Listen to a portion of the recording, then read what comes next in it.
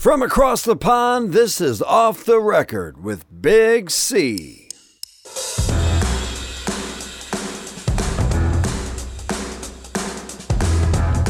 Oh, thank you, Shaggy. Here we are indeed, Off the Record. And I would say the episode number, but I'm going to let Pete remember or guess what it is. I say to you, Pete, who's with me today again, Stinky Pete, over in Edlesborough in the United Kingdom, like myself.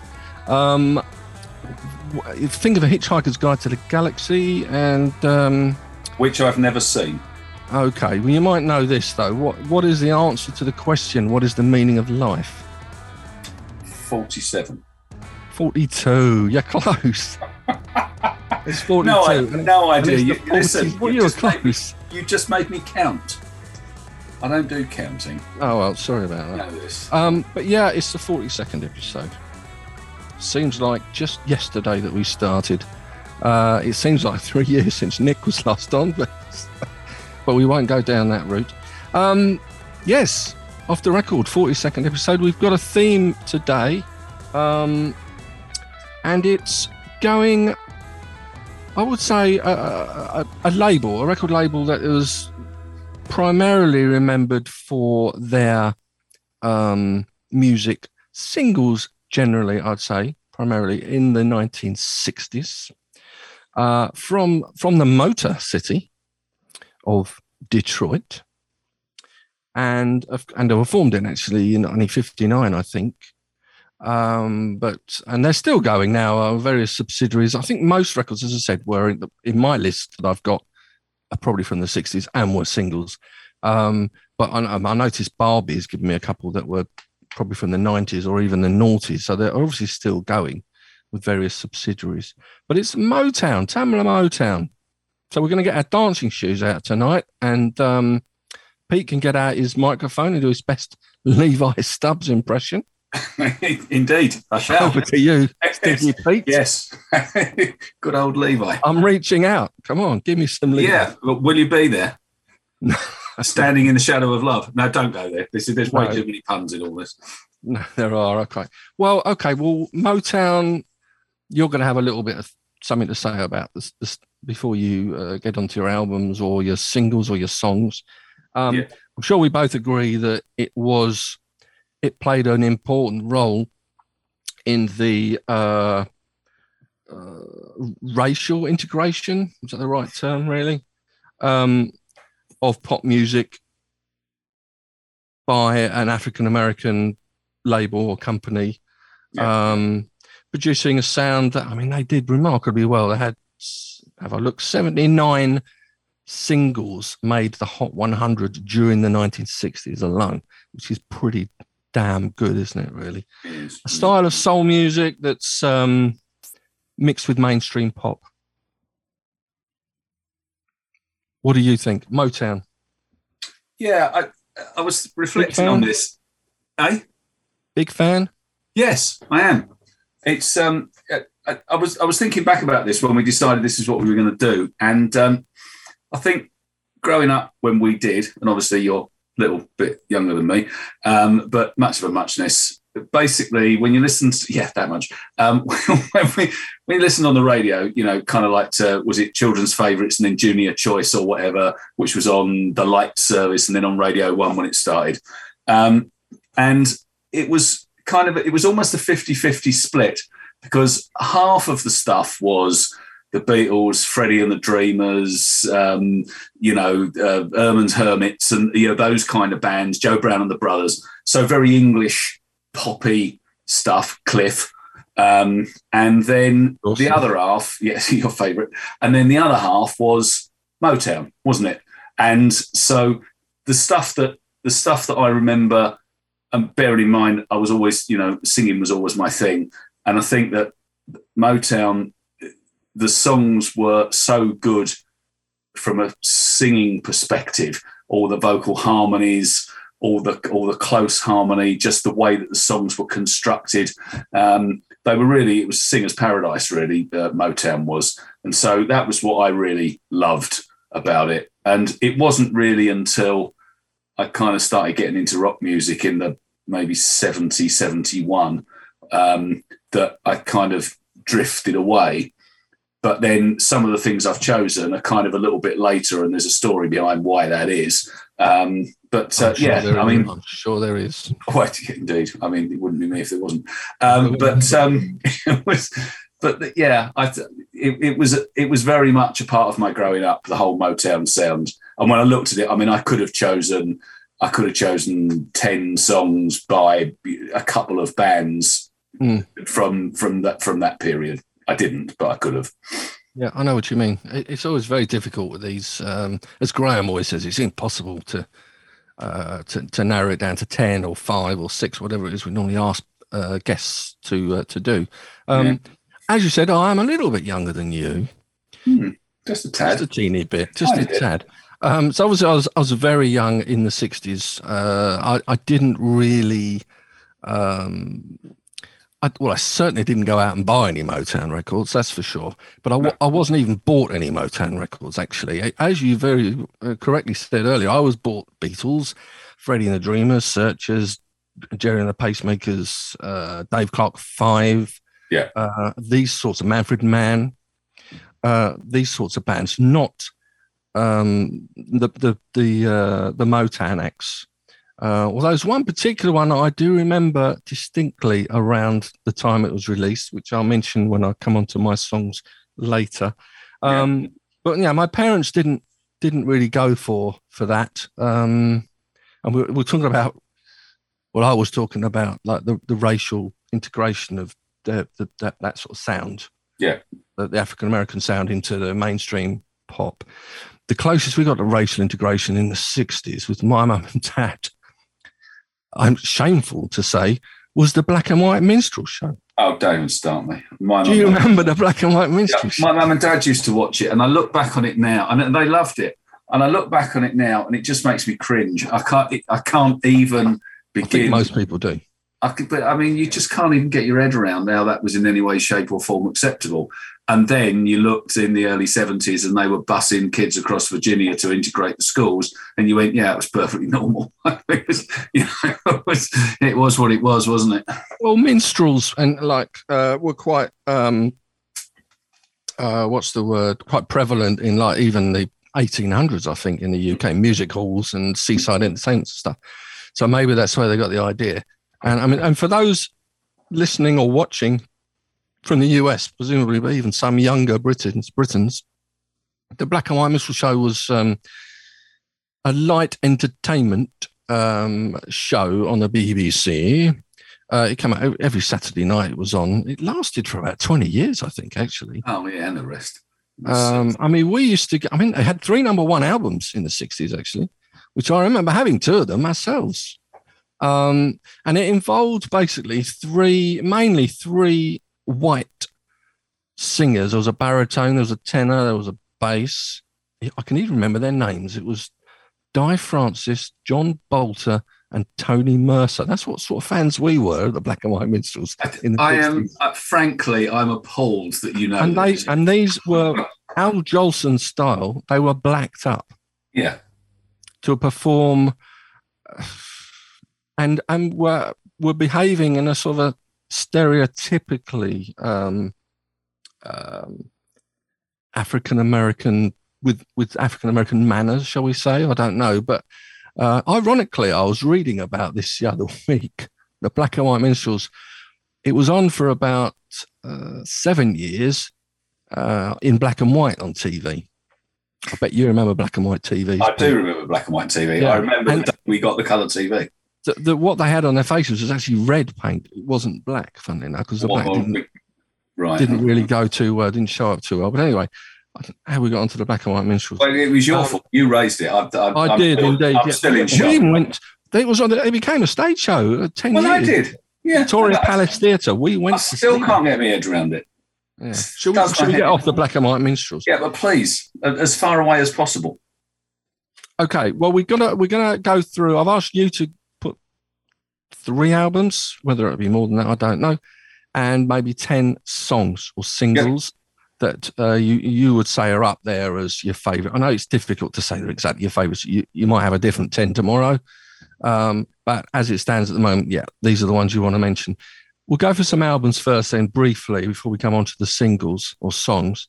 I'm going to throw one into straight away because I'm pretty damn sure that you're going to have it. So I'll mention it, and then you can talk me all about it. And I know you're going to have it because in the 1967 show that we did, albums, just go with it. It was Reach Out, by the Four Tops, yes. Which was their which album was it? Well, it came out in July '67 anyway. It was the final Four Tops album that wasn't produced by Holland Dozier Holland. I know that. Yeah, it was. Before they went on to Pastures New. As you pointed out correctly a while ago, it does contain 6 top 20, certainly in the UK, maybe in the US too, singles on it. Yep. It's almost a greatest hits album. It is almost like that. With Reach Out, I'll Be There, Standing in the Shadows of Love, Bernadette, 7 Rooms of Gloom, If I Were a Carpenter, and Walker Ray Renee. Yeah. The 2 covers. And there are another couple of covers on the album as well that were known as being by the Monkees, by the Monkees. I'm a Believer, which of course is a Neil Diamond song anyway. Yep. And Last Train to Clarksville, which is another songwriting team song, Tommy Boyce and Bobby Hart. Do you got anything else to say about the Four Tops Reach Out? Not really. It's just, it's a great album, and for me, the Four Tops are the greatest vocal band of the lot. So singers as opposed to musicians, and I don't think there's a single Four Tops song I don't like. So that was it was an easy pick from my point of view. Even some of their 80s material. Well, I'm sorry, I didn't listen to anything beyond. No, of course you didn't. Beyond 1970. Yeah, no. Actually, I'm not even sure whether it was on Motown. To be fair, I've got no idea. Indestructible or something like that, or something like that, wasn't it, in the 1980s? No idea. They had a bit of a resurgence because I think I've said this before, they were booked on the Lockerbie flight, the Pan Am flight, weren't they? Yes, yeah, we had that conversation. All 4 of them, but they didn't make it. Thankfully. Good job, really. Because then there would have been no Tops, and that wouldn't have worked. It wouldn't have worked. No. Well, actually, I noticed in October this year, I saw a post today. The Four Tops and the Temptations are back in London in October this year. But I think it's actually the No Tops. Yeah, it's not any of the original Four Tops. No, there's only about one Temptation. There's one Temptation, half a Drifter. Yeah, my one Temptation. That sounds like another record. Actually, who was that by? Misha Paris or something like that? Don't ask me. This is way outside my sphere of knowledge. Way outside the remit. It weren't outside anything I know about. It was a US number 11 hit, a UK number 4 hit, this album. And Rolling Stone, I know you love knowing where the Rolling Stone... Listen, I so love the Rolling Stone that for the singles, I've done the Rolling Stone thing. All right, okay. Well, this one for the album, the 500 Greatest Albums of All Time, it's number 429. Okay.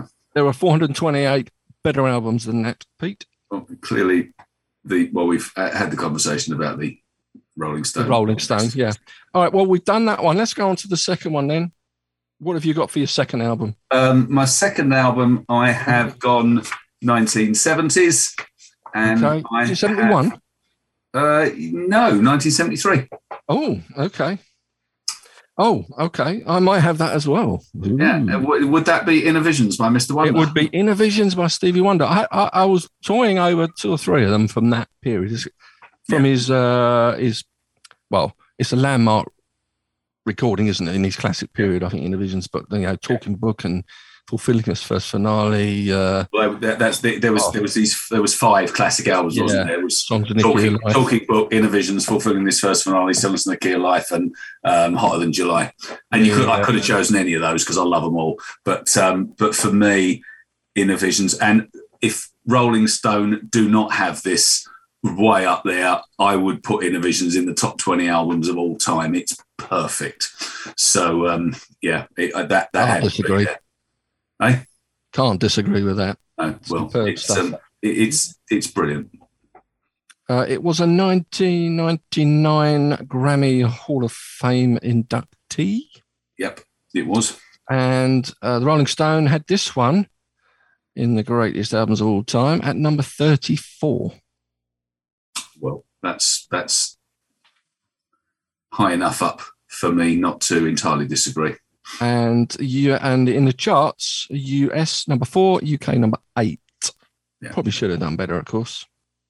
Yeah, well, it was probably strange acts, Stevie Wonder. I mean, more to do with singers, I suppose, not about the album so much. But he didn't really. You'd think he had a load of number 1 singles, but he didn't. He didn't.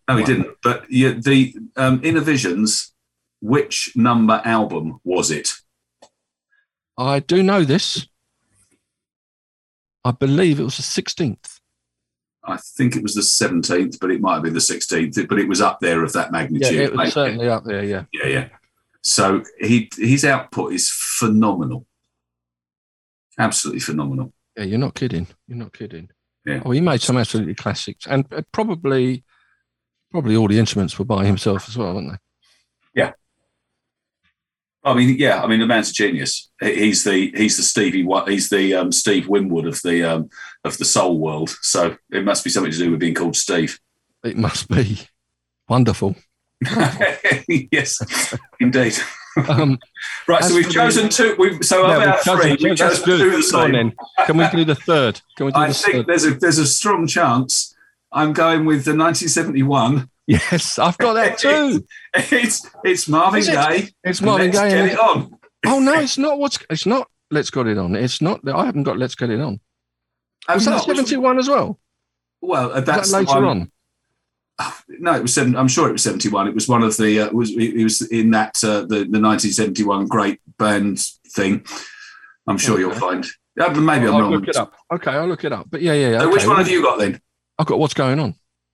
Yeah, that's what I meant. You said Let's Get It On. Yeah, I know. I just said the wrong thing. I didn't write any. That was clear. Right, that was clear. So anyway, we have got the same one, and it was 1971. So okay. And Let's Get It On wasn't 1971. Just to clear that up. Okay, so what's going on? Wednesday, it's been a really long week.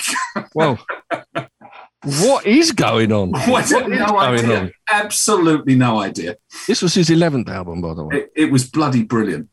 And the concept album. Yes, indeed. I would say, and also had all the songs sort of merging, segueing together. Segueing into each other, yeah. Sgt. Pepper style. Yeah, no breaks between the tracks. What else have we got to say about that? Yeah, about there's a concept of the album, the Vietnam vet returning home to his home county to witness hatred, suffering, and injustice. Times don't change, do they? Not really, no. He's well ahead of his time, was Marvin. He was. Yeah, Marvin was right on it.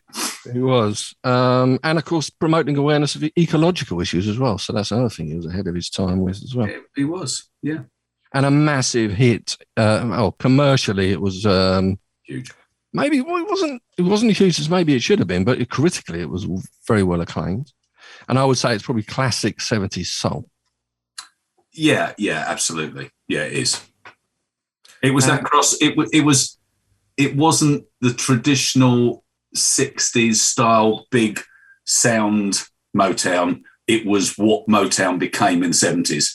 So I think it was much more. It was much more of a piece as an album, like Inner Visions is.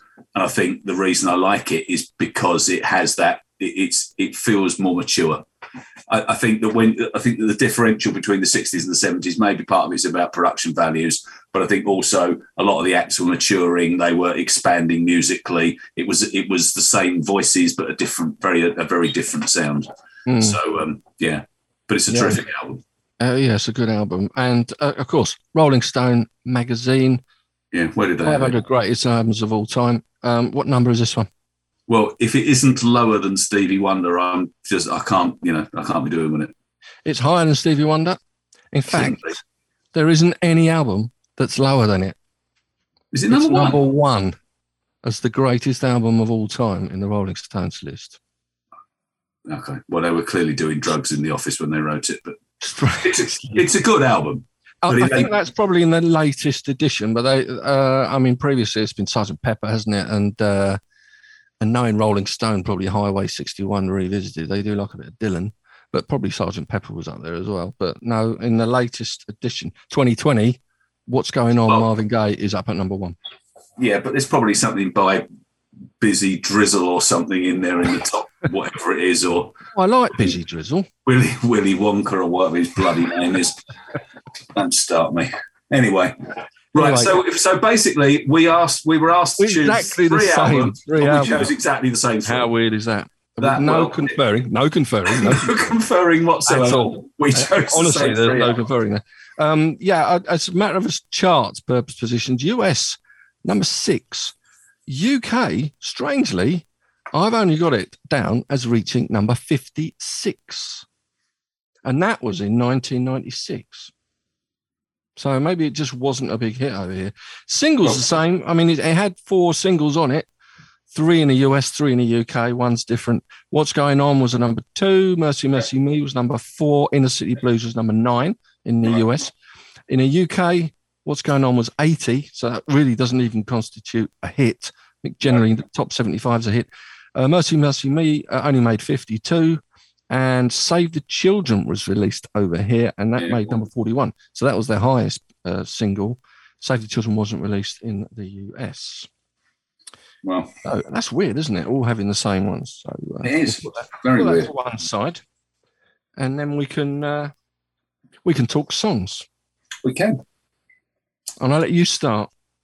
Mine are sort of in a chronological-ish order, I think, actually. Well, I've been all over the place with mine, and in the end I thought, right, I know I'm going to do what I did last week, run 10-1.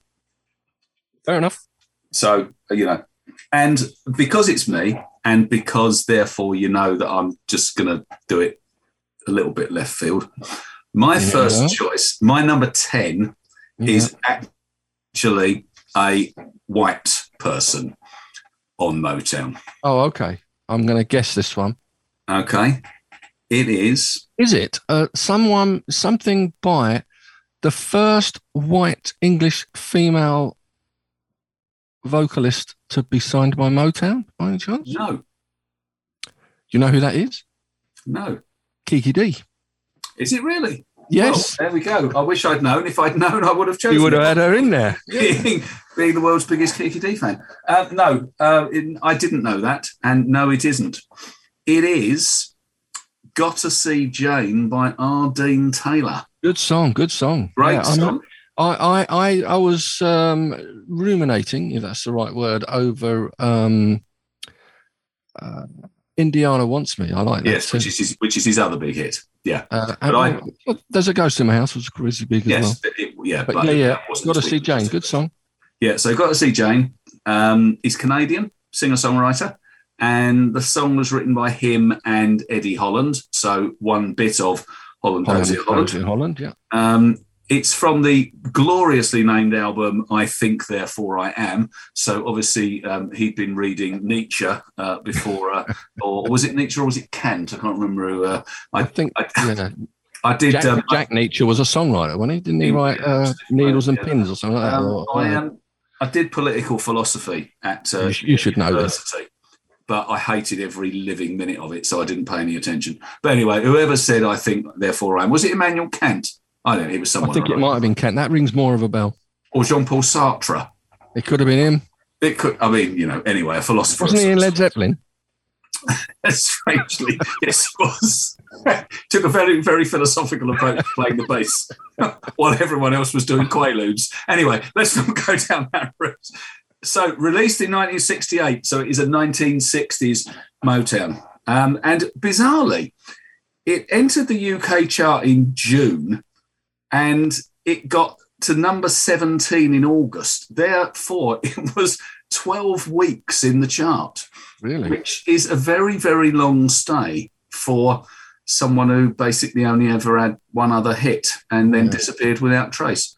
But it's, again, this whole thing about going back to being a kid. In 1968, I was 11. I was just going up to Buckerstall. So it would have been in and around the charts just at the point at which I was starting school. And it's just one of those soundtrack songs which I just remember singing along to and thinking, yeah, it's a good song. I like this. So that's what I chose first. Now, my number 10. Do we know what the R stands for in R. Dean Taylor? So let me just. That's Roger? No, I'm just looking it up. Oh, it's Richard. Oh, Richard Dean Taylor. Okay. And R. Dean Taylor actually passed away this very month, January the 7th. So you won't be having any more hits then? No, he won't. Well, that's sad. That's sad. That's taken a dark tone. Let's move on to my first one. And my first one, I was tempted by an earlier song, but I've plumped for one from 1961. It was the first number one Motown song. First number one song to get to number one for Motown. UK or US? US. Oh, yeah, it wasn't a hit in the UK. Okay. It was co-written by Brian Holland, who you mentioned earlier, one of the Hollandosia Holland. Well, he's going to get mentioned a lot, isn't he, to be honest? He will. It was also co-written by a guy called Freddie Gorman, who, strangely, himself was a Detroit postman, if that gives you a clue. Okay. Maybe it doesn't. Right. Yeah, okay. It's the Marvelettes, and it's Please, Mr. Postman. Right. Featuring a very young session drummer called Marvin Gaye. Don't know whether you've heard of him. He's apparently the number one album of all time. Yes. Allegedly. He's playing drums on that as well, probably. And it was covered by the Beatles they have to get the Beatles in, you see.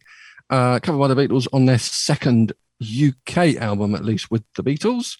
How that corresponds to their American releases, I have no clue whatsoever.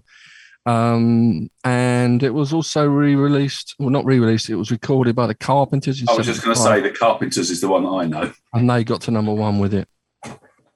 Does that make the Carpenters better than the Marvelettes and the Beatles? Well, the Beatles, to be fair, wasn't released as a single. All right. So I couldn't comment on that. Card. I could comment on that, but well, I can't officially comment on that. Okay. It's one of those N/A, not applicable. Okay. They make these lists up out of nothing, I think. Mind you, so do we, to be fair.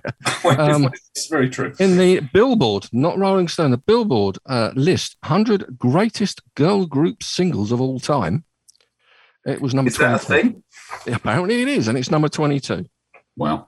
It wasn't a hit over here, but it was number one in the US. And that's Please, Mr. Postman. Right. Cool. By the Marvelettes, sir. Right. So I'll just shout out to Barbie, who's just commented on the, I think she's been to Detroit. The Motown sound was created by a young engineer who cut a hole in the studio ceiling. It's still there to tour and sing into. And the studio was a cramped one-car garage, or garage, as they would say in America. Or garage, as we said in Essex. Or garage, as we would say here.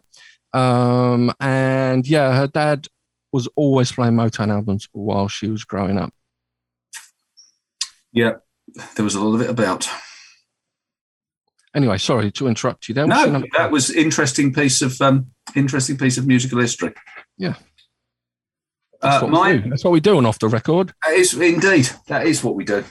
So my number 9 leaps forward to October 1972 and comes from the 15th studio album of the gentleman in question, that being Talking Book, the gentleman in question being Mr. Wonder, and the song being Superstition.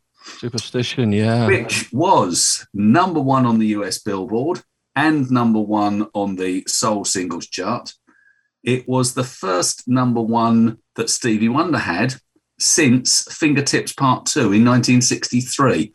So he had a 9-year gap between these number 1s. And clearly Superstition is a very different kind of sound from Fingertips Part 2, which bore no resemblance whatsoever to 1970s Stevie. It got to number 7 in the UK, and it is number 74 in the Rolling Stone Top 500. Yeah, and I reckon that's about right. I'd put it in the top 100, so I reckon that was about right. But Number what 7. I love, Number 7, you say? In the UK. Oh, in the UK, fair enough. No, yeah, no, on the top, in the Rolling Stone, it was 74. Oh, 74, okay. 74, yeah. It's a great song, but for me, it's a good riff, yeah, and it's the soundtrack to another one of the soundtrack to universities. I remember it being played in discos and even at the beginning of rock gigs at the student union. It was they played that as like the DJ always used to play Superstition, because it's kind of a crossover thing, isn't it? Yeah, it is. Were these are you reminded of your vaguely alcoholic dancing? Yeah, well, I was having a long conversation with my housemate Jeff, who I still do some work with. In fact, I'm working for his business this week, and I did mention the vaguely alcoholic nights at the Lawn Centre, and he laughed out loud and said, "You just don't go with vaguely." He said they were just that's exactly what I pointed out. That was exactly what you pointed out, and so he told me I was suffering from cognitive dissonance. Yes, apparently we were drunk. You didn't get cream for that, I think. Yes, you can, and locked up. But anyway, so no, it's just a great song, and it's not really in the tradition of the Tamla Motown of the 60s, but we're talking about a label, and that's got to be in there. So that is my number 9. Was there a Jeff Beck link to this at all? I seem to remember reading something about Jeff Beck being involved in the recording, or very possibly. Created the riff or something. I'm sure could be something along those lines. Maybe he wasn't on the final recording or whatever, the master. Because it was probably only Stevie Wonder again, wasn't it? Well, I've got the album next door. I could sprint next door and check if you wanted, but be careful. I'm not going to. No. Okay, that's a good song. Superstition. It's not in mine, so that's good. We'll keep going. Number 2, I've got another one. You'll be pleased to know I could have had 3 actually that were covered by the Beatles on their second album. Now this one, I've really struggled to get yes. I was. Or Nightwish. I've got Led Zeppelin in for you. I mean, no one knew that John Paul Sartre was a bass player in Led Zeppelin. I very nearly got a third one with Money, Barrett Strong. Money, that's what I want. The Beatles version is so much better. This, the one I'm looking at now, was 1962, November 62, written by Smokey Robinson. And it was by the Miracles. And the song is You've Really Got a Hold on Me. Mm-hmm. Great song. It is. Influenced apparently by Sam Cooke. When Smokey Robinson wrote it, he wrote it in a hotel room in New York, where he was at the time. And he was listening to Sam Cooke to Bring It On Home to Me. And he was sort of influenced by that, so he claims. It was inducted into the Grammy Hall of Fame in 1998. Single-wise, again, nothing in the UK, because we didn't really have big hits over here by Motown acts that early in the decade. I was going to say, not until the late 60s. Late 60s. A lot of them were then reissued, and again, even in the 70s in some cases. Got to number 8 in the US. It was their second single, The Miracles. It wasn't even Smokey Robinson, The Miracles, at the time, just The Miracles. After their first shop around, and it was included on their Fabulous Miracles album 3 months after its release. Good song, also a good song by the Beatles. Of course. Next, what do you got? And one that I am aware of, but it wouldn't have come. It wouldn't have come on the list because not in my memory. Okay, so. There's a bit of a story behind my number 8, and the story is that when I was, the old-fashioned word is courting, going out with my now ex-wife, courting, yeah. Her view of rock music was that it was a frighteningly awful din, and that and she kind of liked, she loved the Beatles. But she also liked Simon and Garfunkel. I see why you divorced her. You know, Like in the Beatles. well, actually, it was the other way around. But anyway, let's not go there. All right, fair enough. But anyway, so we so she liked the Beatles and she liked Simon and Garfunkel and Graham Nash and Neil Young, and so very much that kind of folky type of sound. But she also liked Motown and the sort of those soul singers like the Drifters and the Temps, etc. Anyway, so in the early years of our marriage, I decided that it would only be fair that, as well as lashing out on whatever the latest Yes album was, which she then used to put her fingers in her ears and run screaming from the room, I ought to buy some stuff which appealed to her. So that's why I have stuff by the Commodores and things in my album collection. One of the things that I bought was the album from which this single is released. Okay, what's the year? This was released originally in March 1976. I didn't buy it until 1979 when we were going out. So the album had been out a few years by then. The single is Love Hangover by Diana Ross. Diana Ross, yeah. Yes. And it is from the self-titled Diana Ross album. Is that called Diana Ross, Pete? It was called Diana Ross, indeed. That was a coincidence. Yeah, it was coincidental, it being self-titled and all. Yes. Eponymous. Eponymous, yes. No, hang on. No, wasn't he a painter? Did all these visions of hell? Wasn't that eponymous? Right. You could be right. Bosch. Although, actually, no, Bosch, they make electrical equipment, don't they? Anyway, so Love Hangover. Now, interesting things about this. It got the Grammy for Best Female R&B Performance. Okay. It was a US number 1. It was a UK number 10. And with it, the song broke the record for the most number 1 hits by a female vocalist. Did it really? It did. So Diana Ross, solo artist, presumably. Yeah. By a female solo artist. But I mean, when you talk about the great female voices that aren't the great rock voices, the Grace Slicks and the Floor Jansons, then she's got to be right up there at the top. I mean, her rendition of Billie Holiday in the movie, Lady Sings the Blues. Lady Sings the Blues, yeah. She was brilliant in that. I mean, she was a good actress in that as well, wasn't she? But her voice is so pure, and she's just such a terrific performer.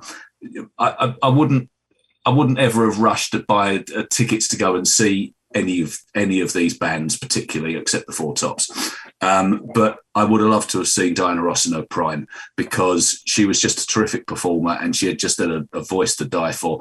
For me, of those kind of the black singers of that generation, her and Aretha Franklin stood head and shoulders above the rest. And what I like about this is it's just got a really good groove to it. It's very much that sort of, it was very much in the heart of disco, wasn't it? 76 was Studio 54 and the whole disco, disco was really the thing, wasn't it?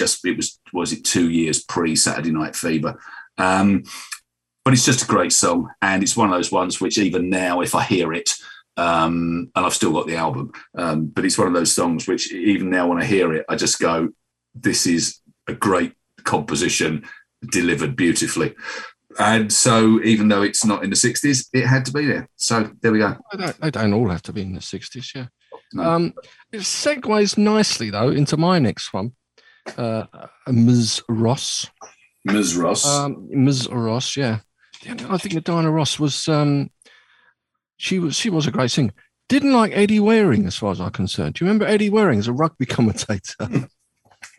Up and under. Couple of lyrics, yeah. Up and under. Up and under. Couple of lyrics. Love Child. Do you remember Love Child? The song Love Child. Vaguely. Yeah. It was for Eddie Waring. There ain't no salvation or something was one of the lyrics. I'm sure. This is what I always hear. Yeah, well, it wasn't that. No, so this is like Mike Reed went out on the dance floor in the Michael Jackson song. Yes, something like that. I mean, that's all of it. Yeah. But it doesn't matter if that's how you always heard the song. Then that's what the song was. That's what the song was. And then she went on to sing it again, Eddie Waring, in Chain Reaction, I think, in the 80s. Now that's another good song, you see. She always chose... I'm thinking of Chain Reaction. That's for Eddie Waring, There Ain't No Salvation. Yeah. In Love Child, it was... I'll have to find out the lyric. But it was something along the lines, there ain't no child, no child of mine will be bearing the name of shame of Eddie Waring. And that was it. That was definitely the lyric. You look them up. It's got to be. Probably someone can change them on Wikipedia. You can do anything on Wikipedia. But anyway, talking of Diana Ross, I'm going back to my song, which was one of the songs, although I was listening to the Beatles and the Freddie and the Dreamers, Jerry and the Pacemakers, all those, one I do remember from this era, it was such a swinging song, was Baby Love. Yeah, great song. Wonderful song. Baby Love. And this was a number one concurrently in the UK and the US. There aren't too many of those in this list, I suspect. No. Holland Dozy Holland, of course, song. It was they became the first Motown act to have more than one number one US hit. The first one being Where Did Our Love Go? And then Baby Love, and then there were loads more. In fact, they've had more number ones. This is Supremes. This is why I was querying about the band rather than the solo artist. They had more number ones than any other Motown acts. 12 singles in the 60s got to number one. Yep. And obviously the 12 singles all got to number one, and they were in the 60s. It's probably a record that they still hold now. We'll go to Rolling Stone here now. Although in the, I'll forget that one. They've been relegated in the 2021 issue to number 499. Well, greatest songs of all time. Again, just living proof. I mean, I'm not being funny, but we need to take time out just for 1 second here. All of these lists are totally meaningless because they have to update them, and they have to update them so that the next generation has got some of their songs in there, even though they palpably are shite in comparison with Baby Love. So basically all of those old songs that we grew up with, which were actually proper music, will eventually end up being relegated, and you'll have just a whole pile of hip hop or grind or drill or whatever the frick it's called. So no, don't go there. Well, it was It's definitely not 499. It's 200 and something. Yeah, it was 324. It's dropped down to 499. Yeah, well, I rest my case. The only other interesting thing is that at the end, both Florence Ballard and Mary Wilson both had very brief solo ad-libs, which after this single changed completely because Diana Ross was the only one to have any solos on their 1960s singles. Yeah. But Baby Love, did love that. It's a really good, and that could have been in my list. I thought you might have it, and I thought, well, actually, there's so many to choose from. But Baby Love's a really good song. When you hear it, it's another one of those ones where it just makes you want to sing along, doesn't it? You've got to nod your head to that one. Yeah, absolutely. Yeah, I mean, it's not a headbanger because they don't do headbanging. But if it were, then you could say it would be. Yeah, if it were a headbanger song, it would be a headbanger song. It would, indeed, it was. Right, what you got for next? Right, so now I am leaping forward chronologically. I think this is the newest. Let me just get this right. Yeah, this is the newest one in terms of where it sits. It is released in August 1983. My word. It is so much of a classic that it has the following. It had 4 Grammys. Song of the Year, Record of the Year, Best Male Pop Vocal, MTV Video Music Award for Best Male Pop Video. Okay, can I have a guess? It was a UK number 2 and it was a US number 1. Was it Thriller? No. Damn. Was it Michael Jackson? No. It wasn't Michael Jackson. No. 83. I thought 82, 83 would have been Michael Jackson. Yeah, well, it would have been. It would have been. I remember listening to Thriller whilst driving up the M1 on my way back up to the Wirral when I was moving from north to south and doing the job and commuting every weekend back to the Wirral. No, it was Lionel Richie, All Night Long. All Night Long, yeah. Yeah. From his Can't Slow Down album. From his Can't Slow Down album, which I own. Yeah, so this was one of the ones that I bought because my dearly beloved other half so loved it very much. So post Commodores, but I didn't realise it had won as many awards as it has. But so yeah, multiple Grammy. And again, it's another. I played it the other day just to kind of remind myself of it. And it's another one of those ones where I used to remember listening to it on Steve Wright on the afternoon driving home. And it was one of those ones where if you were driving, if you listened to this, you ended up driving faster by the end of it. Oh, right. It was one of those. But yeah, it's a really good song. It's got a real groove to it. And he's got a terrific voice, hasn't he, Lionel Richie? I mean, I could have had one or two of his or his band's songs in, but I mean, the Commodores were great, weren't they? I mean, there's some... Yeah. They did some really good songs. Started out quite funky, actually, didn't they? I remember their first hit over here certainly was Machine Gun. Yeah, it was. And didn't what was it? Did they do Brick House, or is that the? Yeah, they did Brick House. Yeah, I thought they did Brick House. Yeah, and they basically went Lionel Richie-ish, didn't they, with the ballads and stuff? Yeah, and that was when they did Three Times a Lady and Easy and all that stuff. Still, great songs though. Terrific. Yeah, absolutely. Yeah, truly. I think you said. And another classic was Easy. Yeah.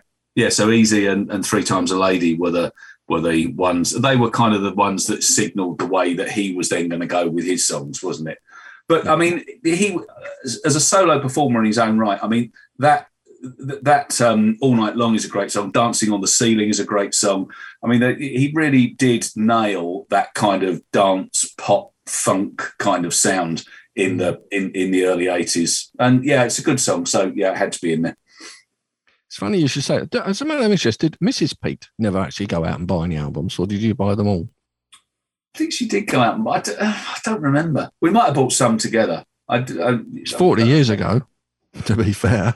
It was 44 years ago that we were going out. So, right, okay. Yeah. So anyway, yeah, she probably did. We hear all the Graham Nash stuff and everything she bought, and the Neil Young stuff, and I think probably Simon and Garfunkel, or Paul. Actually, Paul Simon. She was more of a Paul Simon fan than Simon and Garfunkel.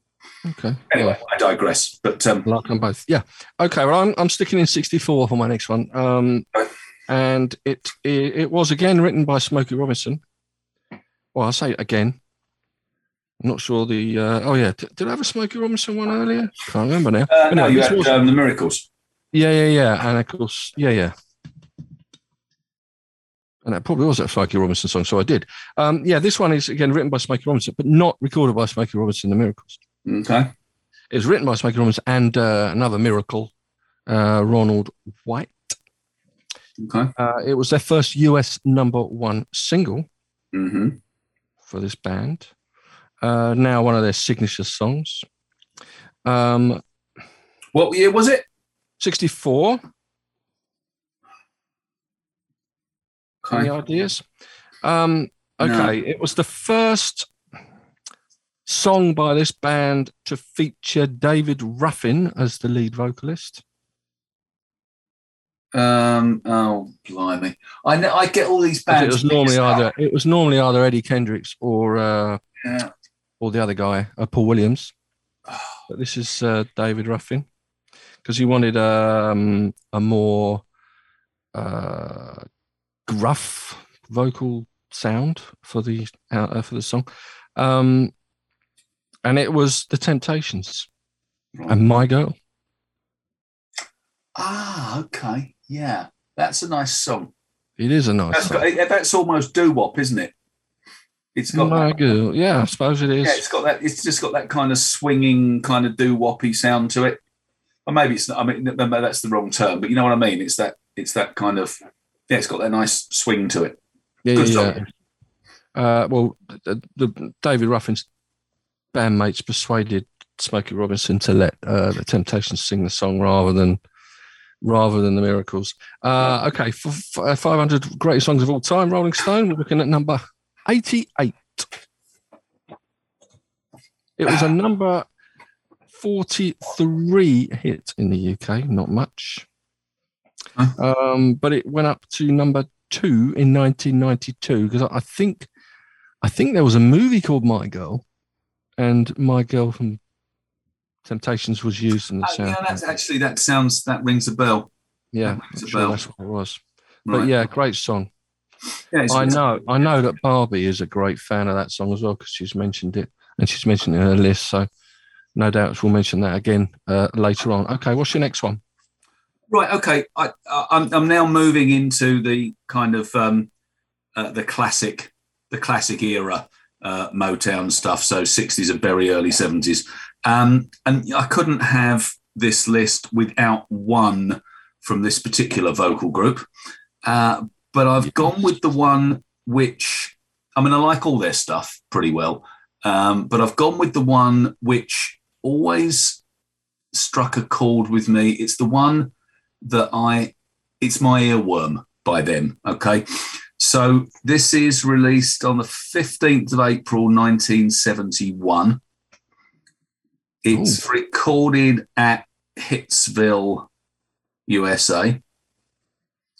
It got to number 16 in the US, got to number 5 in the UK. Interesting. Written, so more over here. And it was written by Kathy Wakefield and Leonard Caston. I was going to say, when you said you had to have one of their songs in, I was assuming it was the Four Tops, but it's a little bit late, 71 for the Four Tops, isn't it? It's a female vocal group. Female vocal group, and it's not the Supremes. It is the Supremes. Is it? 1971. It's the Supremes post Diana Ross. Oh, really? Okay. And what year? 71, you say? Yep. April 71. What was there? I absolutely love it. Automatically Sunshine? I think that was 72. No, I think no, tell me. Nathan Jones. Nathan Jones. Yeah, Bananarama did a version of it as well, didn't they? Yeah, they did. I bet you love that. Oh, yeah, it was fantastic. Yeah, it was absolutely brilliant. They took a great song and just flushed it down the toilet. It's one of those songs. It's got a really good chorus. It's got a great hook line, and I just love the production on it. I think it's for me, it's. I almost like it more than I almost like the Supremes and Diana Ross apart better than I did together, taking out the kind of Baby Love and that very early stuff. Yeah. But I think by the time they got to the late 60s, early 70s, they were better off without each other. Diana Ross, as we've said, produced a whole raft of great songs, but I think the Supremes did as well. I like Automatically Sunshine, but Nathan Jones is a brilliant song. I love it. One of 8 top 40 entries post Diana. So they didn't do badly. No, they didn't do badly. Oh, she's gone. Without her. But I love that. I love that song. And when I was thinking about, there's so many to put on this list potentially, I thought, well, which are the ones where if you said to me, well, name a song by the Supremes that you really love, Nathan Jones will be top. So that's what I chose. Well, that's what we want. That's what we want them on the list for then. Stinky. Yeah, Automatically Sunshine as well. That was the next year. Remember that was on. Remember I was talking about last week, that mixtape, that first mixtape I had of songs. Yes, yeah. With like, I don't know, Bowie and Slade and Rod Stewart. Automatically Sunshine by the Supremes was one of those as well. Right. Right. I'm moving forward slowly to 1965 now. Okay. You really have done this chronologically, haven't you? Well, I have. So we're gonna collide somewhere around 19. Yeah, I'm looking at these, and I might. Yeah, it pretty much is chronological. It's another classic as far as I'm concerned. Another Smokey Robinson song. Reached number 16 in the US. Not a hit in the UK when it was first released in 65, but was re-released in 1969 and then made number 9 as Smokey Robinson and the Miracles. It was probably just the Miracles when it first came out. And it sold more than 1 million copies in 2 years in the US. Rolling Stone, number 50 in their greatest songs of all time. It was a 2007 Grammy Hall of Fame inductee. And even in, I've got this, I'm quoting here, in 2008, it was preserved by the US Library of Congress as a, I can't even read my writing here. Anyway, it was a historically and aesthetically significance to the National Recording Registry. And it was a song called The Tracks of My Tears. Oh, beautiful song. Beautiful song. Yeah. Good song. And it was covered by Linda Ronstadt in 75 on... I love the Linda Ronstadt version. Yeah, Prisoner in Disguise album, I think that was on, which was a top 40 hit in the US, number 25. But the lyrics are beautiful, aren't they? It's when you talk about the lyrics of a song, they just, the heartache in that song is absolutely palpable. And that's what a good song does, doesn't it? It puts you there and you go, that hurt. It's a beautiful song. Absolutely. It's a great song. Yeah, it is. As Barbie's saying, also a great song, Tears of a Clown. But you never know. We might come to that shortly. You never know. Well, not on my list, we won't, but it's good to hear. Right, what do you got? What have I got? Where have we got? 5? Yeah, I've had 5. You're going down, and I'm going up. Right, I'm going down to 1. Okay. So I've on my list of 10, I've got 4 that are by. Sorry, I've got 2 pairs where it's the same artist, and so like you've got Smokey several times. I've got 2. So my number 5 is from the aforementioned Inner Visions by Mr. Wonder. Yeah. And it is released in November 1973. It's Living for the City. Living for the City, yeah. Which was number 104 on the Rolling Stone Best Songs 500. US R&B chart, number 1. Hot 100, number 8. UK, number 15. And a mighty fine song. And what I love about it is that it's a mighty fine song, whether you listen to the single version or whether you listen to the album version with the bit in the middle where he gets arrested for, not knowing what he's supposed to do in New York. But I think the lyrics have always really moved me because they really tell a story. Stevie Wonder is really good at telling stories in his songs, I think. And this one, like Mr. Know-It-All, for example, is another great example. That could have been in the list. But Living for the City, it's the way it starts, that gentle dun, dun, dun, dun, dun, it really draws you in. It's got that rhythm to it. When I heard it the first few times, it was one of those ones where you're going, I really want to know where this song's going.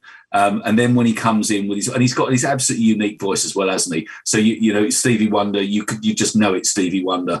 So the mixture of his voice, his vocal performance, what is brilliant storytelling in the lyrics, and then that great tune that underpins it, and then the fact that it's got this kind of really nasty underbelly of what America was like in the early 70s for if you were black, then it's got all of those elements to it.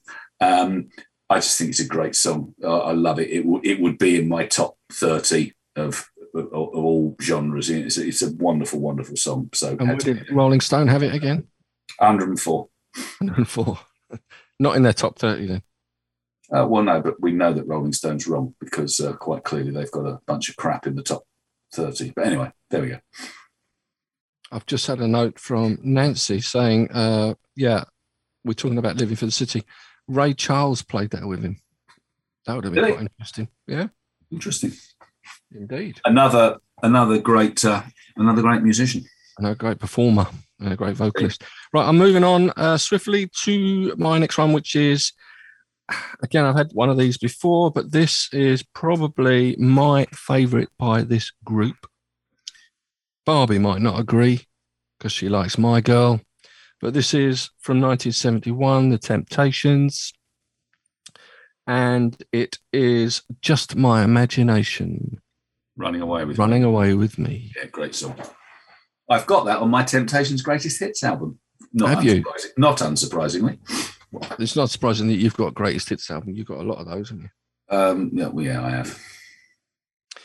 Number 1 in the US, number 8 in the UK. So it's not too bad. Again, one of their signature songs. Yeah.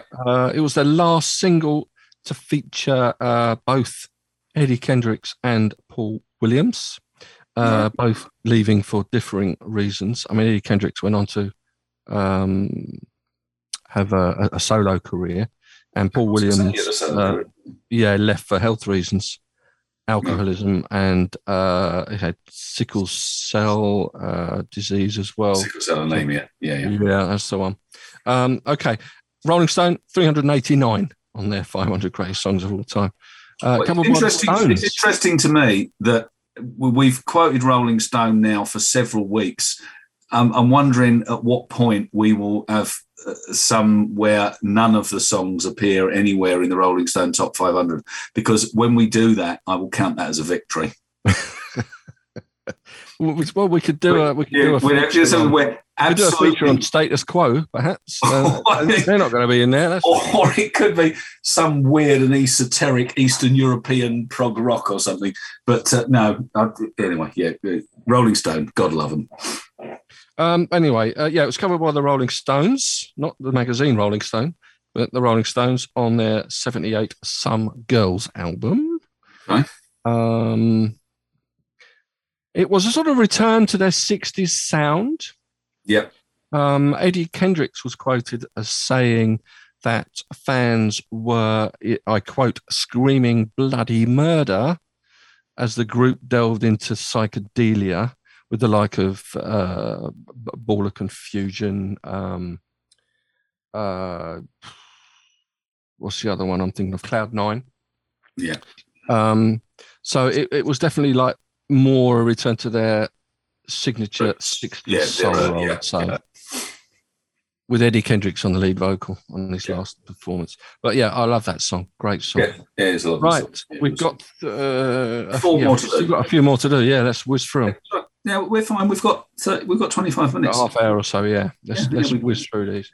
Right, so my number 4 is one of 2 from my favourite vocal band of all time. So you will know. Four Tops, everyone. The Four Tops coming up. This is Four Tops. Four Tops coming up. This is released in November 1966. It is a Holland Dozier Holland song. It is off the 1967 Reach Out album, and it is Standing Reach Out? Standing in the Shadows of Love. Yeah, I prefer Reach Out, I'll Be There to Standing in the Shadows of Love. Well, Standing in the Shadows of Love, for me, sounds musically very similar to Reach Out, I'll Be There, doesn't it? It's the same. It's the same line at the start. It does. Yeah, but that doesn't devalue it as a great song. No. You can choose what you want. I absolutely. I mean, I love that album. I love that album to death. It's brilliant. But there's 2 songs off it which for me are the standout songs, of which Standing in the Shadows of Love is one. So it had to be there. And I say, I talked about it when we did the great songwriting teams. For me, Holland, Dozier Holland are just pretty well the kings of the hill as far as that type of songwriting is concerned. It was a UK number 6. It was a US number 2. So it sold very well on both sides of the pond. And it's just, what the Four Tops was so good at was taking the Holland Dozier Holland songs and making them theirs, just with the way the vocal delivery. They're so tight. The harmonies are so good. The production is brilliant. it's always, their stuff has always got a really big sound to it, which is what I like about them. It's that kind of, it takes what is essentially four blokes singing and turns it into something which is bigger than the sum of its parts.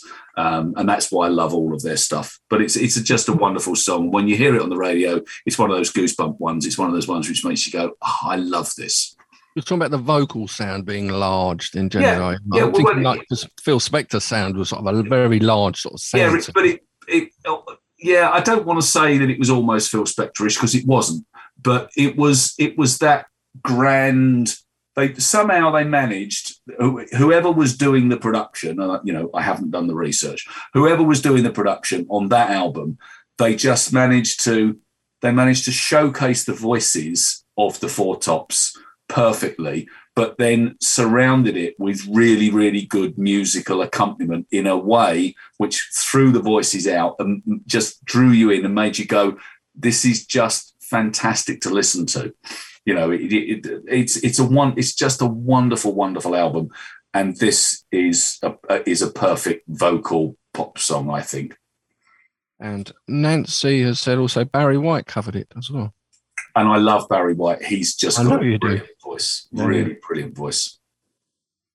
The Walrus of Love. The Walrus of Love, indeed. Yeah. All right. And the Love Unlimited Orchestra. But he was Philadelphia, wasn't he? Sound of Philly. He was, Philadelphia. Like the 3 Degrees. They were Philadelphia, weren't they? And Rich Charles' favourite band. Yes, Teddy Pendergrass. All that Teddy Pendergrass. With what, Harold Melvin and the Blue Notes? Yeah, that's right. Yeah, that's all Philly. Okay.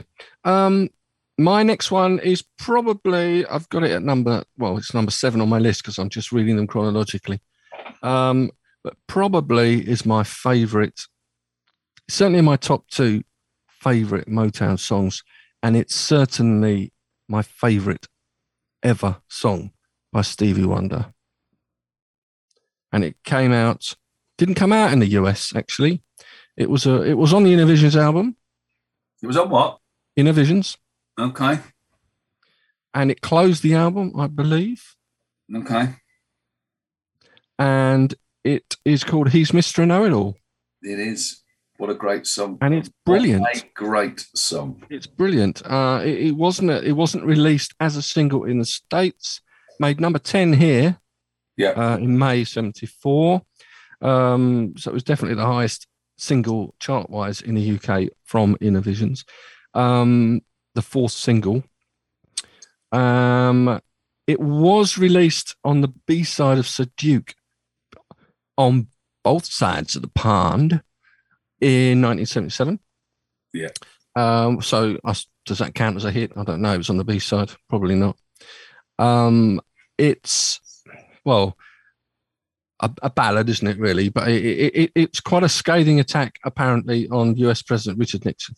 Yeah, it is. And he's a man with a plan. He's got a counterfeit dollar in his hand. Yeah, that's the one. Yeah, absolutely.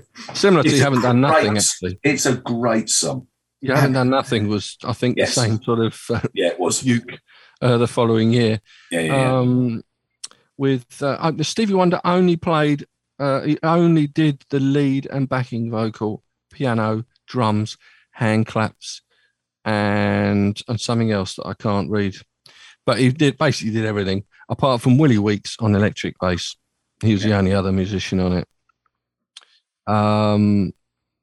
Anything else I could say? Well, just keep not a lot. It's just a wonderful song, and it definitely my favourite Stevie Wonder song. And as I said, probably one of, if not my favourite, actually, Motown song. It sneaked in there at number 7 chronologically. No, it's an absolutely fantastic song. My problem is I could have chosen the entirety of Innovisions, and I could have chosen half a talking book. It's an absolutely brilliant song. But I knew that one. I knew you'd choose because you've mentioned that before, haven't you? Yeah, I think I had that in the 1974 singles show. Yeah, we did something, didn't we? Yeah, I thought that's what we did. Yeah, and actually, the next one that we'll come to after your next is probably my other top one of my other favourite Motown songs. So what's your... I'm my absolutely favourite Motown song, I'm obviously keeping until last. I've just realised that I lied because my number 3 is actually a song by the Supremes. Okay. And this is... You're telling me Nathan Jones is not actually your favourite ever? No, Nathan Jones is my favourite ever. This is from 1966. So it is the Supremes with Diana Ross. Okay. And it is... Can I guess? Yeah, go on. Is it You Keep Me Hanging On? Yes, it is. Well done. He shoots. He scores. He scores. Once again, our friends Holland Dozier Holland. Of course. It was the first single from the Supremes Sing, Holland Dozier Holland. Mm-hmm. It was their 8th number 1 in the US, the 8th number 1 by 1966. That is some going. Impressive. Yeah, and it reached number 8 in the UK. Yeah. It's number 339 on the Rolling Stone 500. And it is referred to in that august publication, he said, ironically, with his tongue firmly in his cheek. It is referred to as a pulsating rocker. Is it really? Which sounds, vaguely like something nasty. But anyway, it's referred to as a pulsating rocker. But it's a great song. Was it Kim Wilde that covered that in the... yes, it was. Yeah, Kim Wilde covered it. 80s, I think, wasn't it? Yeah. Someone else must have covered it as well. Oh, I'm sure. But I wonder whether Stiff Richard did it, actually. But I think that's a different You Keep Me Hanging On. It's the same title, but it's a different song. Don't go there. But it's another one of those ones.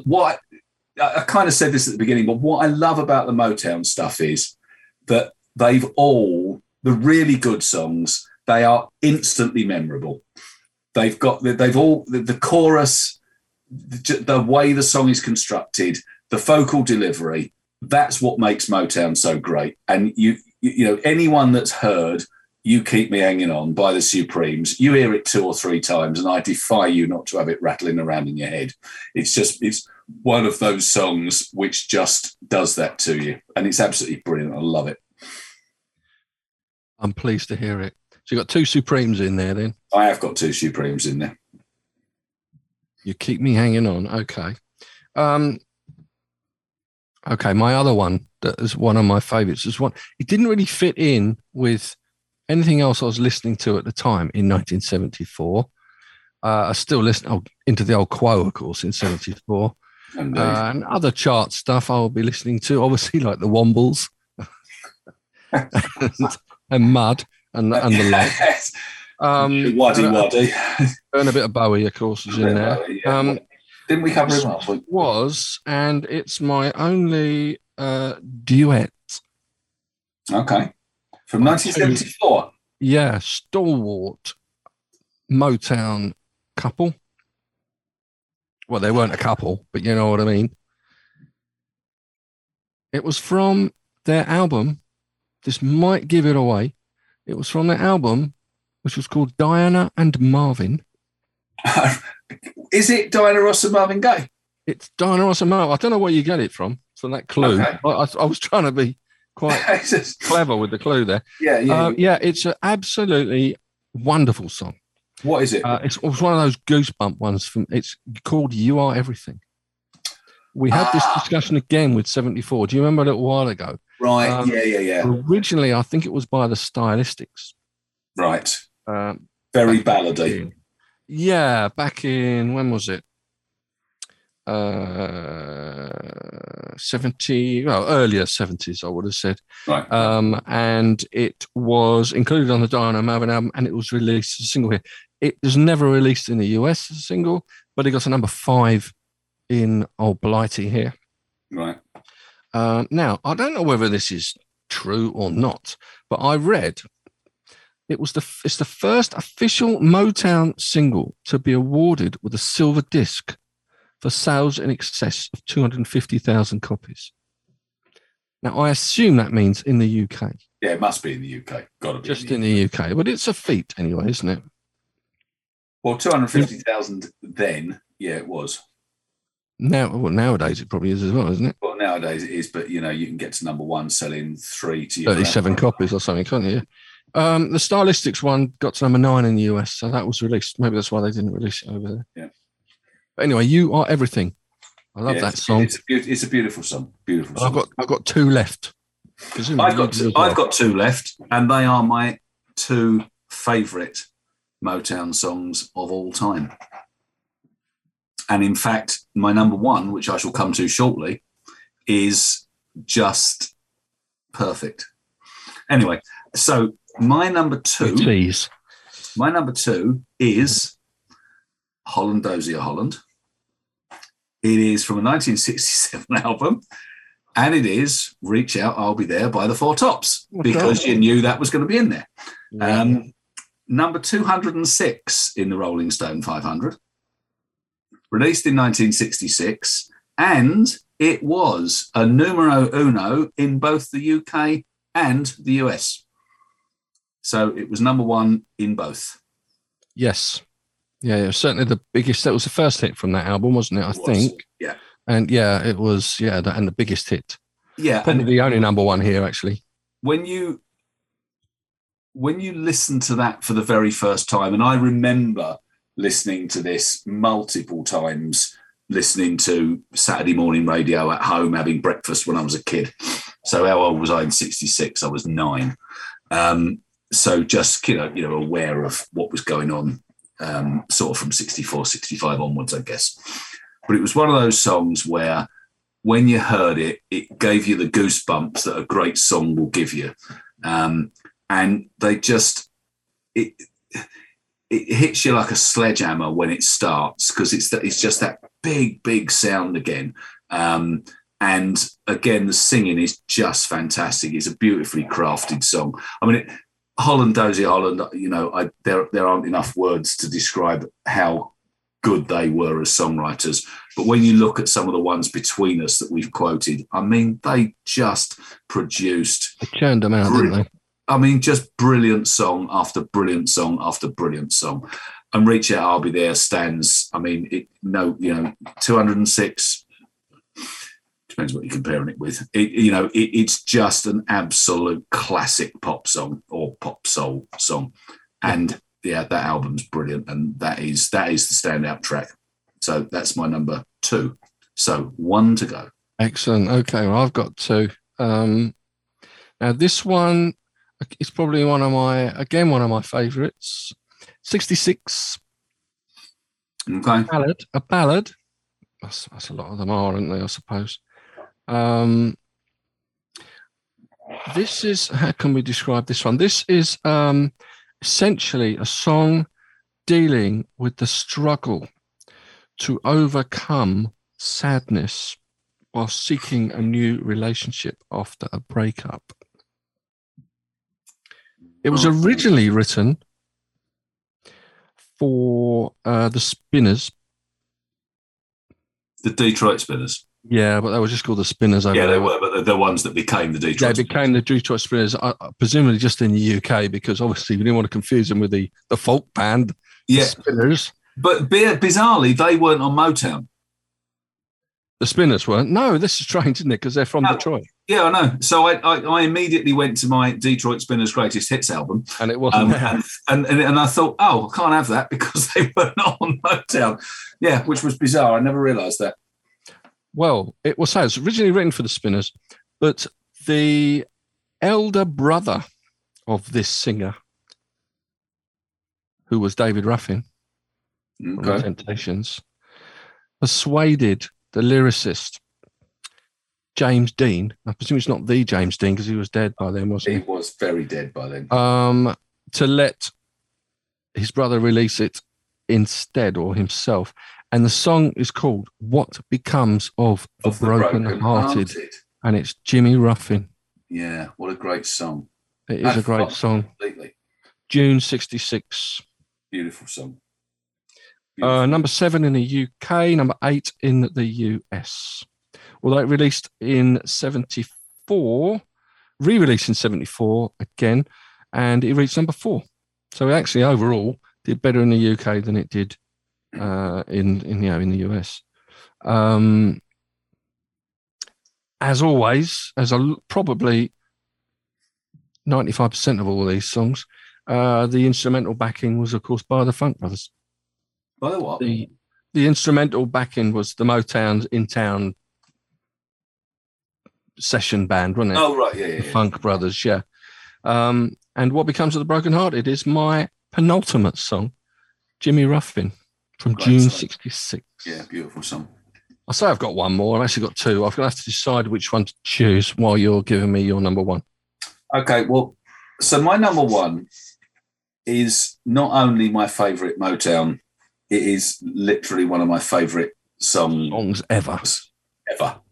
Not by Yes. Not by Yes. But they don't really do songs, do they? Let's not go down that route. No. Well done for mentioning Yes. I've now managed to get it twice on top of the Beatles. This is a 1967 song. It is written by Ashford and Simpson. Oh, okay. 67, Ashford and Simpson. It got to the mighty heights of number 80 in the UK chart. Really? Big hit then. And number 19 in the US. So not hugely, but these last few haven't got in the Rolling Stone list, probably. But this one has appeared on countless film scores and greatest hits albums over the years, compilation albums. It's an absolute classic. Tell me the artist and I'll try and get the song for you. Well, once I tell you the artist, there's only one. I'll give it you, but there's only one song. All right, well, give me the song. I'll tell you the artist. No. The artists, Marvin Gaye and Tammy Terrell. Well, they had a few singles, didn't they? But they only had one really good one. Gaye and Terrell.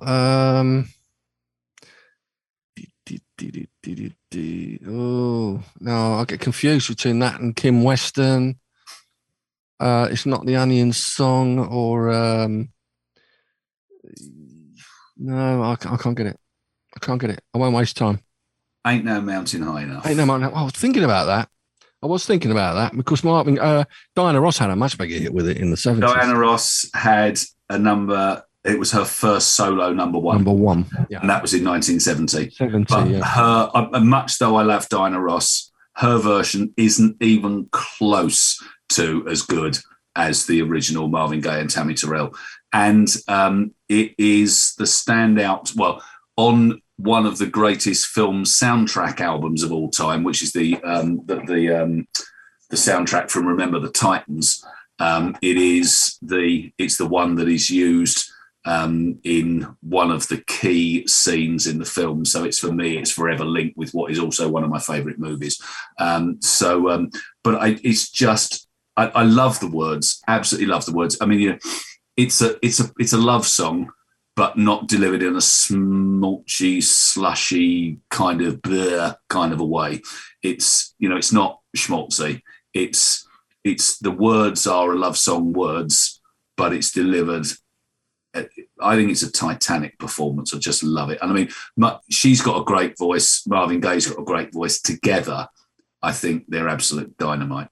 Love it. So yeah, that's my number 1 and by far my favourite. Even it sticks in my craw to have one that's above the Four Tops. Yeah, I bet it does. But it is. It's that's there. So that's my number 1. Ain't No Mountain High Enough. Barbie has said Tammy Terrell replaced Kim Weston after Kim Weston had a major car accident that took a lot out of her. Okay. And also, Barbie rode a bus next to Kim Weston, who sang "It Takes Two" with Marvin Gaye, as you no doubt will know. Indeed, she was incredibly kind and sang for us because it was a 14-hour ride on the bus. Blimey, that's a long bus ride. That is a long bus ride. Okay, do you want my last one? I'm in an ahhing over which one you've to got have. two. Just toss for it. I'm gonna give you. Yeah, I'll give you the. Yeah, okay. Well, but neither of these artists. Tell me both, and I'll choose the one. All right, okay, that's fair. That's fair dues. Neither of these artists we've actually had by any other of these 10. So this first one then was from January '66 originally. During their brief tenure on the Tamla label. Okay. Ronald Isley was the lead vocalist. Oh, were they on Tamla? Because I wanted very briefly. They weren't for very long. They weren't in all the 70s stuff for the Summer Breeze and stuff. Yeah. I'm thinking This Old Heart of Mine. Yeah, great song. Brilliant song. Love it. Is Weak for You.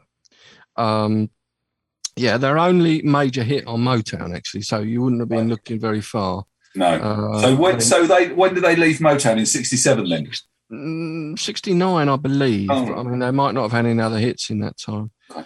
Rod Stewart covered it in '75. Had a reasonable hit with it.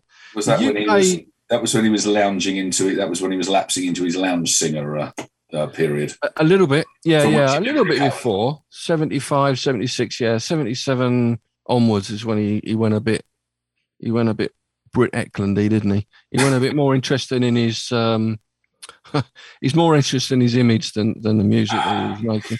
But it was a hit in the UK, number 47 in 1966. But when re-released in '68, it made number 3. In the US, it was number 12 in 1966. That's the first choice for you. Okay. Second one, I think I know that you're going to pick that one already, but I'm going to say this one anyway. August 1970. It was the first. It was Berry Gordy co-wrote.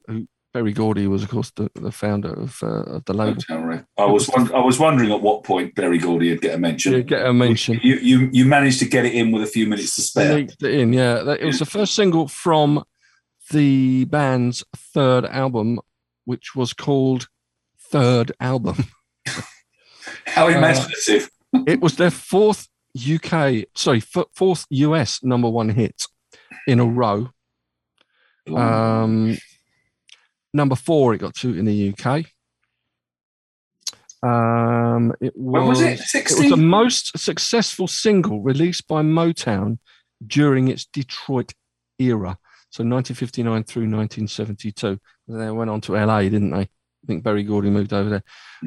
World was 4.2 million sales in the US, 6.1 million worldwide.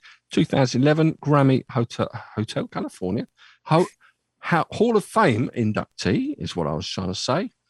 Don't let this put you off, but it was covered by Mariah Carey and Trey Lawrence, which gave her 6th number one single as well. Don't ask for the year of that because I can't remember. Probably the first single by this band that wasn't specifically sort of bubblegum pop.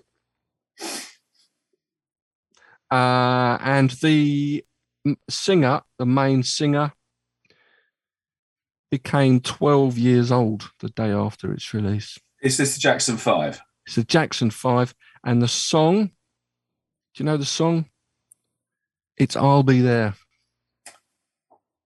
Right. Okay. And it was the last US number one for the Jackson 5. I mean, in the UK, the Jackson 5 didn't have any number ones, actually. Although the Jacksons got done number one in 77, would show you the way to go. But that is my last one of the 11. So I don't know whether I'm sure you're going to go for the Isley Brothers. Well, I would. Yeah, I mean, I would go for the Isleys because I love the Isleys as much as I love the Four Tops, but I couldn't have them because they're not Motown. No. Yeah, so I would. I don't dislike some of the Jackson stuff, but I like some of the later stuff like Skywriter, for example, which again I like the production in. Yeah, I had so many. I probably had another 11 honorary mentions, which I'm not going to go through. We've mentioned a few of them in passing anyway. Right. We haven't mentioned I Heard It Through the Grapevine. I thought that might have got a shout. It's hackneyed for me. It's a good song, but it's been played too much, hasn't it? I think for me, it's not. It was never a favourite. It's all right. Yeah, Barbie's he's given me all the facts today. Barry Gordy Jr. Started Motown with an $800 loan in 1959. Right, I'm gonna then. That's the end of ours, then, isn't it? It is. We're all there's some damn fine songs that they produced, didn't they, Motown? Oh, and loads others that we didn't mention. We might mention in passing a few here. I've got 1, 2, 3, 4 people here who've given me their songs. Barbie herself, and she's branched out a little bit into more modern Motown or Motown subsidiary labels. Right. For example, she's given me 10 to 1. We've got a song called Brownsville by Queen Latifah in 1998. Okay. Ghetto by Akon in 2004. Never heard of it. That was, Akon though, don't you? No. Okay. Anyway, that was on his day. Why would I? Oh, I don't know. I thought you might know Lonely. What was I doing in 2008? I was... I don't know. Listening to Yes, probably, and annoying your neighbours. Yeah, I don't know. Partway through a divorce and wrestling with 9 children. So no, okay.